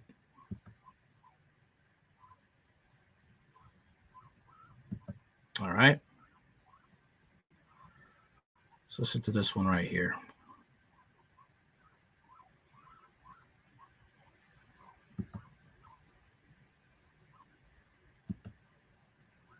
Continent, which include political, religious, and community leaders, often claim that homosexual practices are an important Western evil. So many cases are triggering heated debates around gay rights on the African continent, where homosexuality has become a decisive issue. So why is Africa such a difficult place for the LGBTQ+ community? Scholars say there are many reasons, which include colonial laws and religious morality. But is that the only reason? This week we spotlight on this sensitive societal topic that has been making headlines recently. In January this year, Edwin Chiloba, a 25-year-old Kenyan fashion designer and a model, was found dead by the side of a road outside the Rift Valley town of Eldoret in western Kenya. Immediately after Chiloba's death, rights activists demanded for speedy investigations. The activists suspected that it was a hate-instigated attack on LGBTQ+ people. The death created a buzz the world over until the suspects were apprehended and taken to court. Chiloba was an LGBTQ+ rights activist, and his death has sparked a conversation that is considered taboo and highly sensitive. Fast forward to months later, a ruling by Kenya's Supreme Court allowing registration of LGBTQ associations was hailed as a step forward in gay rights. But homosexual relations are illegal in Kenya, and one lawmaker, after the court's verdict, began pushing a bill in Kenya's parliament to increase the maximum punishment for anyone found guilty to life in prison, in some cases even death. President William Ruto also voiced his concerns publicly. Katika taifa letu la Kenya, tuko na mila. I want to tell you all that in Kenya we have traditions, we have cultures, we respect our constitution, all the religions. We cannot allow women to marry fellow women or men to do the same. This is not possible here in Kenya, so do not worry. It can happen elsewhere, but not in this country. And that's the thing. You could have it anywhere else. You just can't have it here.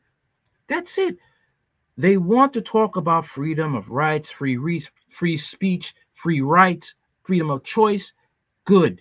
Take it over there. No, they want to push it on you. Just like when it came with the Jack Phillips situation in the U.S. Same-sex couple come to this bakery. They want a cake. Jack Phillips says, no, I don't want to make you this cake. There's another bakery you can probably go to, but I'm not going to do it. All right? All of a sudden, big lawsuit he had to deal with. He has to deal with a lawsuit. He has to deal with going to court. He has to deal with the fact of almost going broke. All because they couldn't take rejection. Okay? All because they couldn't do that. Same thing here. We're coming to with the United States or the European Western nations want to push this down their throat. Okay? Now I feel bad about this guy dying, but at the same time, you have to understand something here. First, they wanted the right to just, marry. Then after that, they wanted the right to adopt kids. Then after that, they wanted the right to be called women. Then after that, pronouns came. Then after that, look at where we are now. The same thing will happen in Kenya and Uganda. And Uganda and Kenya are not living in some backwoods with no internet. They know what's going on. They have the internet. They see what's going on. And they refuse to let that happen in their country. That's it. That is it. And the Western nations trying to starve them out, try to make them poor. Look what they're doing. And people say America is a great country. Yes, it's a great country to live in. However, that is slowly being taken away. And we are slowly becoming a socialist dictatorship. Slowly we are coming to be that way. All right?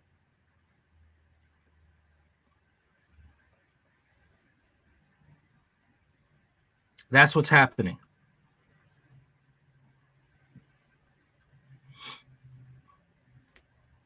People just don't see it.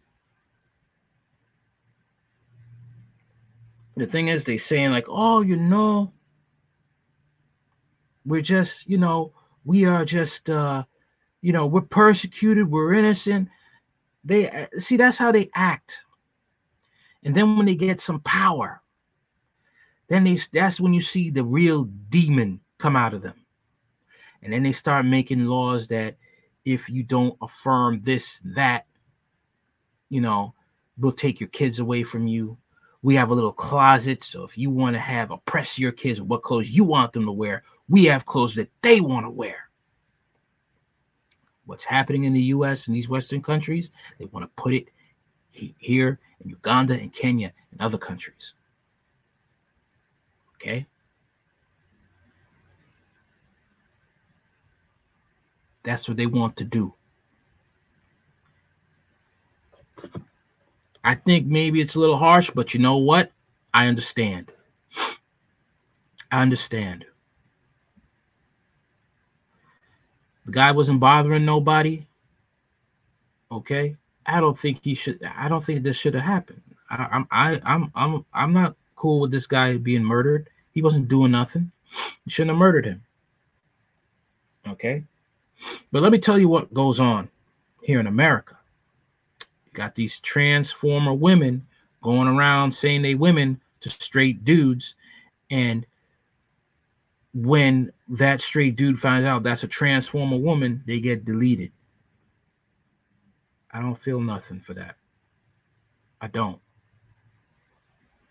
Because you know what you are, and you ain't telling nobody. Give that person the freedom to choose who they want to, if they want to be with you or not, by opening a, hey, this is who I am. You cool with it? All right? But no, they don't want to do that. They want to be accepted as women. This is what's going on in the West. And like, again, they don't want to deal with that. They don't want their son going to jail for 20, 30 years because a transformer couldn't be open about who they were. Okay?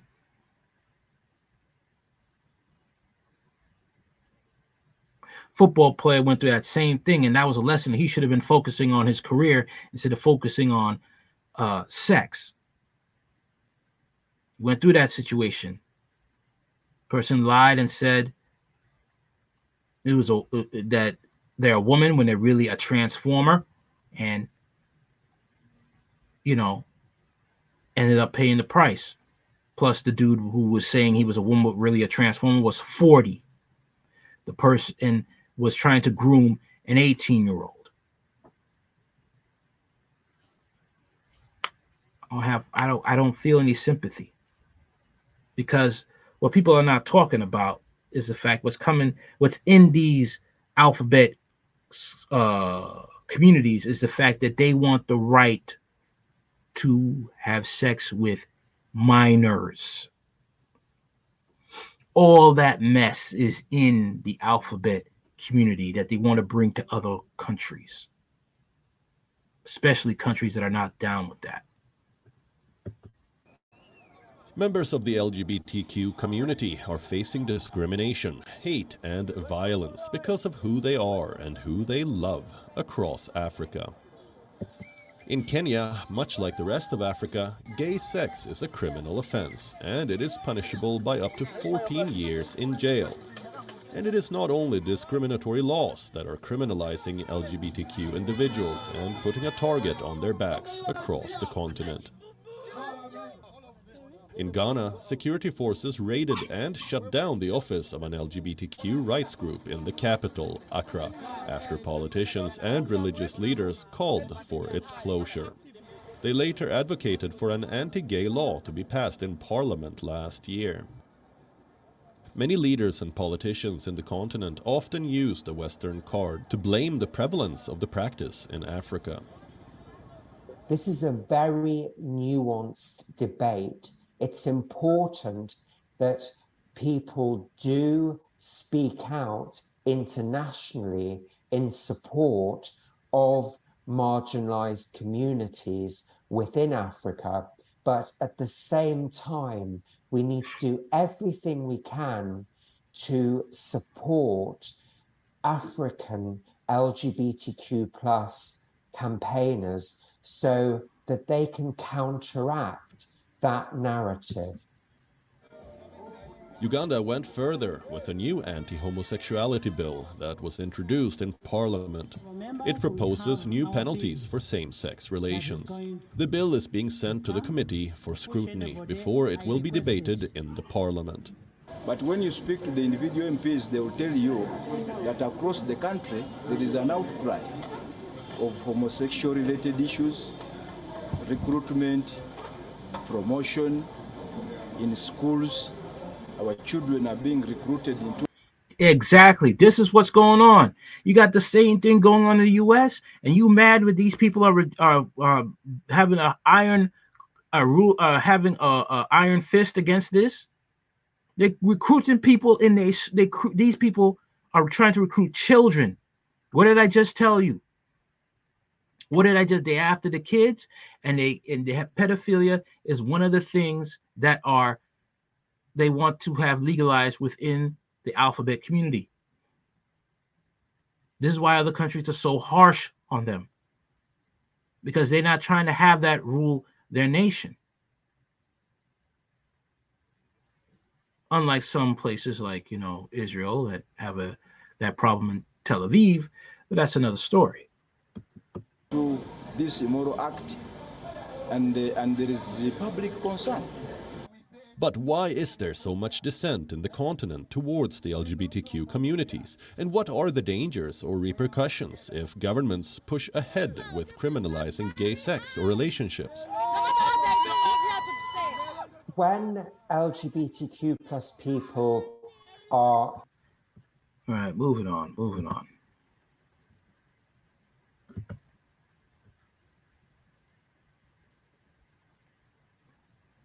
Okay. I'm going to talk about Mr. Kevin Trudeau right now. That's what we're going to talk about.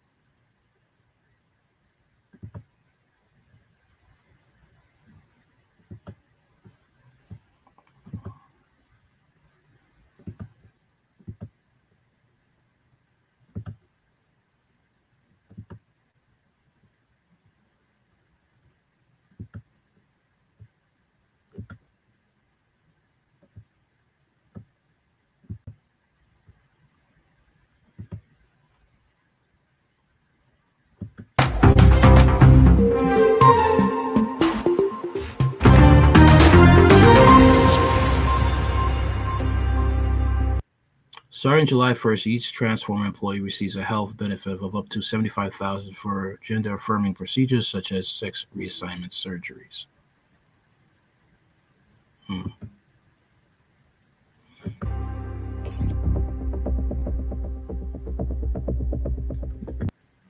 The gender-affirming care includes sex change surgeries and hormone therapies to help individuals align their gender identity with their body and physical presentation. To access the $75,000 in gender-affirming coverage, a person must have an approved gender-affirming affirmation application form.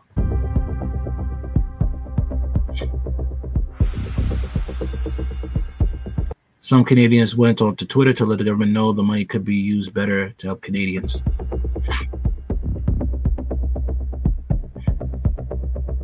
You can become a Western Standard member for just $10 a month. Yeah, man. People are mad. Why is Africa, why is Uganda and other countries acting so harshly? Why are they like this? Why? Yeah. Yep.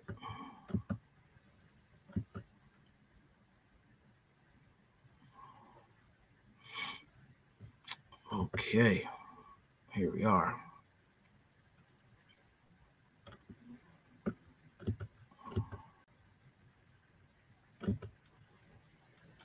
Trudeau gives federal employees a $75,000 benefit for sex changes. Trudeau government is funding sex change surgeries for federal public services who are transgender, and Canadians have taken to Twitter to express their disapproval of the new health benefit. Starting July 1st, these transgender employees receive a health benefit of up to $75,000 for gender affirmation procedures such as sex reassignment surgeries. New benefit for certain gender affirming procedures not covered by the provincial and territorial health plans to help people with their gender affirmation journey. To be considered for coverage, person must be age 18 or older, under the care of a physician, or for a gender affirmation, exhaust all available coverage offered by the province or territorial residents, have all procedures considered medically necessary by the attending physician, nurse practitioner, obtain prior approval by completing a gender affirmation application, form to be completed by both the covered person and the attending physician, nurse practitioner, and submitted to the plan administrator for review. The Canada Life Assurance Company, which administers the public service health care plan, will begin covering medical necessary interventions for people on gender affirming journeys not covered by their provincial healthcare plan. The gender affirming care includes sex changes surgeries and hormone therapies to help individuals align their gender identity with their body and physical presentation. The PSHCP is not specific on what procedures will be covered. For example, some transformer activists view electrolysis, liposuction, and facial masculation and feminization surgery as necessary. To access the $75,000 in gender affirming coverage, a person must have an approved gender affirmation application form, be over 18, use all the provisional healthcare coverage available, and a physician or nurse practitioner must do all the procedures. Some Canadians went to Twitter to let the government know the money could be spent better to help Canadians. Daryl Wark tweeted, "You have to be kidding, right? Absolutely absurd. It's unbelievable how this government can find ways to spend taxpayer money." Gurr tweeted, "Yeah, I'm sorry. There shouldn't be even $75,000 for anything like this." Miss Pitbull tweeted, "Government spending money on mutilating bodies. What could go wrong?" S. Longhead tweeted, "I have nothing against people choosing their own path in life. I do, however, feel the money could be better spent on life-saving medical conditions. Many people cannot afford their medications." Charles Michael D. Rumberry tweeted, "So the government won't pay for physical therapy for my back injury, hurt like hell, but will pay for 75,000 sex changes for people who don't accept their body." Now, pretty much, this is the life we're living, people. And Canada and Australia, okay, are both what the future of America will look like in a couple of years. In addition, with the FEMA camps, the plastic coffins, and the FEMA trains. Okay, yep, I said it. The FEMA trains. That's what's going to happen. Like I said, it's going to be Nazi Germany all over again. All right. Okay, there was an article here. This is going to be my final article that I'm going to read about. Where is it? Oh, hold on one second. Yep, here it is. Here it is.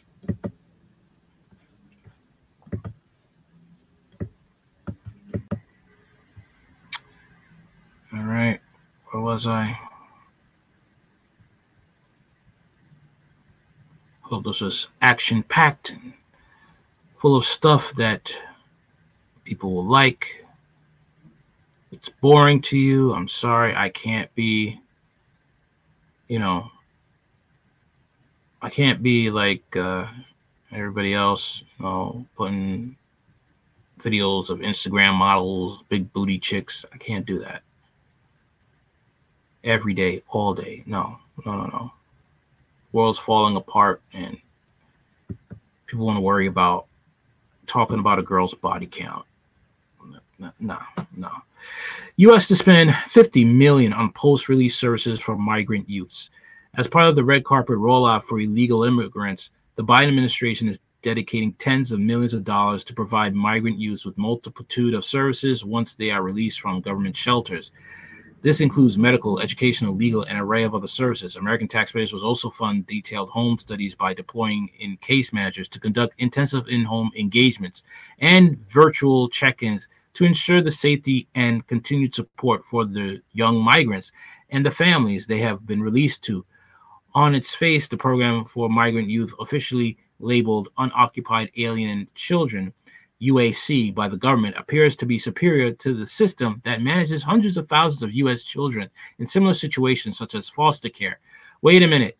You're donating $50 million to migrant youths, yet we got children being abused, raped, and dying in American foster care systems? That money could be used to fix the foster care systems, to cut the line of sex trafficking within the foster care system, especially in New York. But you're giving $50 million to migrants and their families, yet we have children, private and public educational institutions, small businesses, city and county governments, tribal organizations, as well as nonprofits will receive government funding to assure UAC are well taken care of.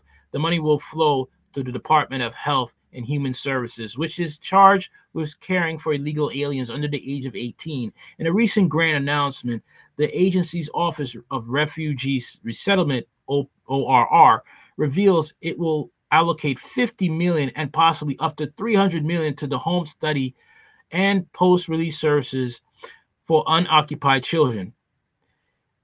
PRS providers will be charged with a scope of services that include 3 levels: virtually check-ins, case management services, and intense in-home engagements.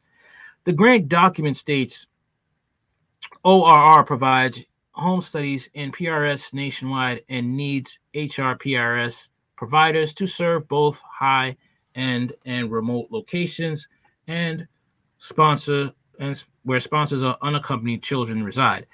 The agency encourages providers located in or near geographic areas where UAC are commonly unified with sponsors to apply. HSS has spent a fortune to care for the onslaught of mostly Central American youths that have crossed the U.S. through the Mexican border. Typically, those under 18 are welcomed with open arms, and hundreds of thousands have entered the country in the last few years. HSS spends billions of dollars annually to house, medically treat, entertain, and house UAC and agency funds, and oversees dozens of state licensed care facilities to house the young migrants when they are in the U.S. As of January 27, 2023, there are approximately 7,565 UAC and HHS care, according to the latest agency figures.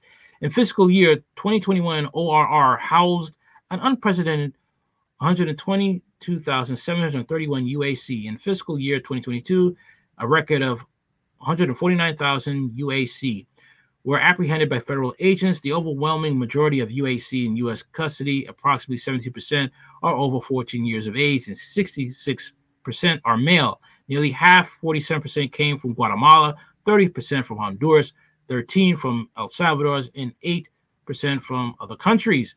Since illegal immigrant minors are also almost always allowed to remain in the U.S. and are quickly dispersed to government-funded shelter upon arrival at the border, security screening is dismal. Let's not forget the high suicide rate for the U.S. Border Patrol, but that's another story. The flawed systems have allowed hardcore criminals and violent gang members to slip through. For instance, a teenage Salvadorian gang member recently arrested for the murder of a Maryland woman came to the U.S. as a UAC. A few years ago, 2 UAC were charged with raping a 14-year-old girl in the bathroom of a Maryland public high school. The illegal immigrants were both charged with first-degree rape and 2 counts of first-degree sexual offense. Both were in the 9th grade like their victim. One came from El Salvador and the other from Guatemala. A year earlier, the 2 UAC, both 17, from Central America executed a Massachusetts man by shooting him in the head shortly after being welcomed into the U.S. by the Obama administration. Both had ties to the notorious violent street gang Mara Salto MS-13.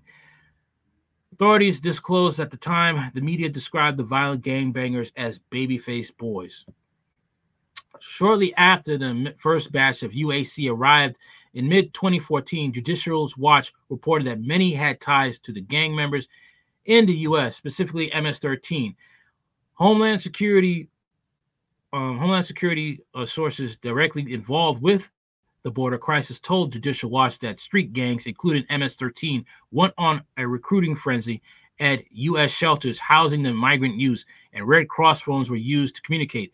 The MS-13 is a feared street gang, mostly in Central American illegal immigrants, that had spread throughout the U.S. and is renowned for drug distribution, murder, rape, robbery, home invasions, kidnappings, vandalism, and other violent crimes.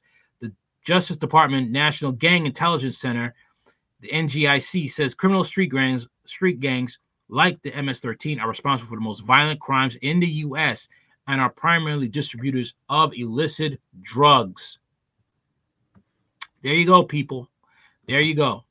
We have so many problems, so many kids dying, falling in the cracks in our healthcare system, foster care system, but our president decides to bring in illegal immigrants, not have proper vetting process, not take care of the U.S. Border Patrol guards, not do anything serious, have those borders open, only for one main reason, to have cheap labor and to bring in crime, okay? For a way to bring in some law and order, an excuse to break rules, to violate the rights of American citizens. Basically it. Oh, and to possibly try to get a second term.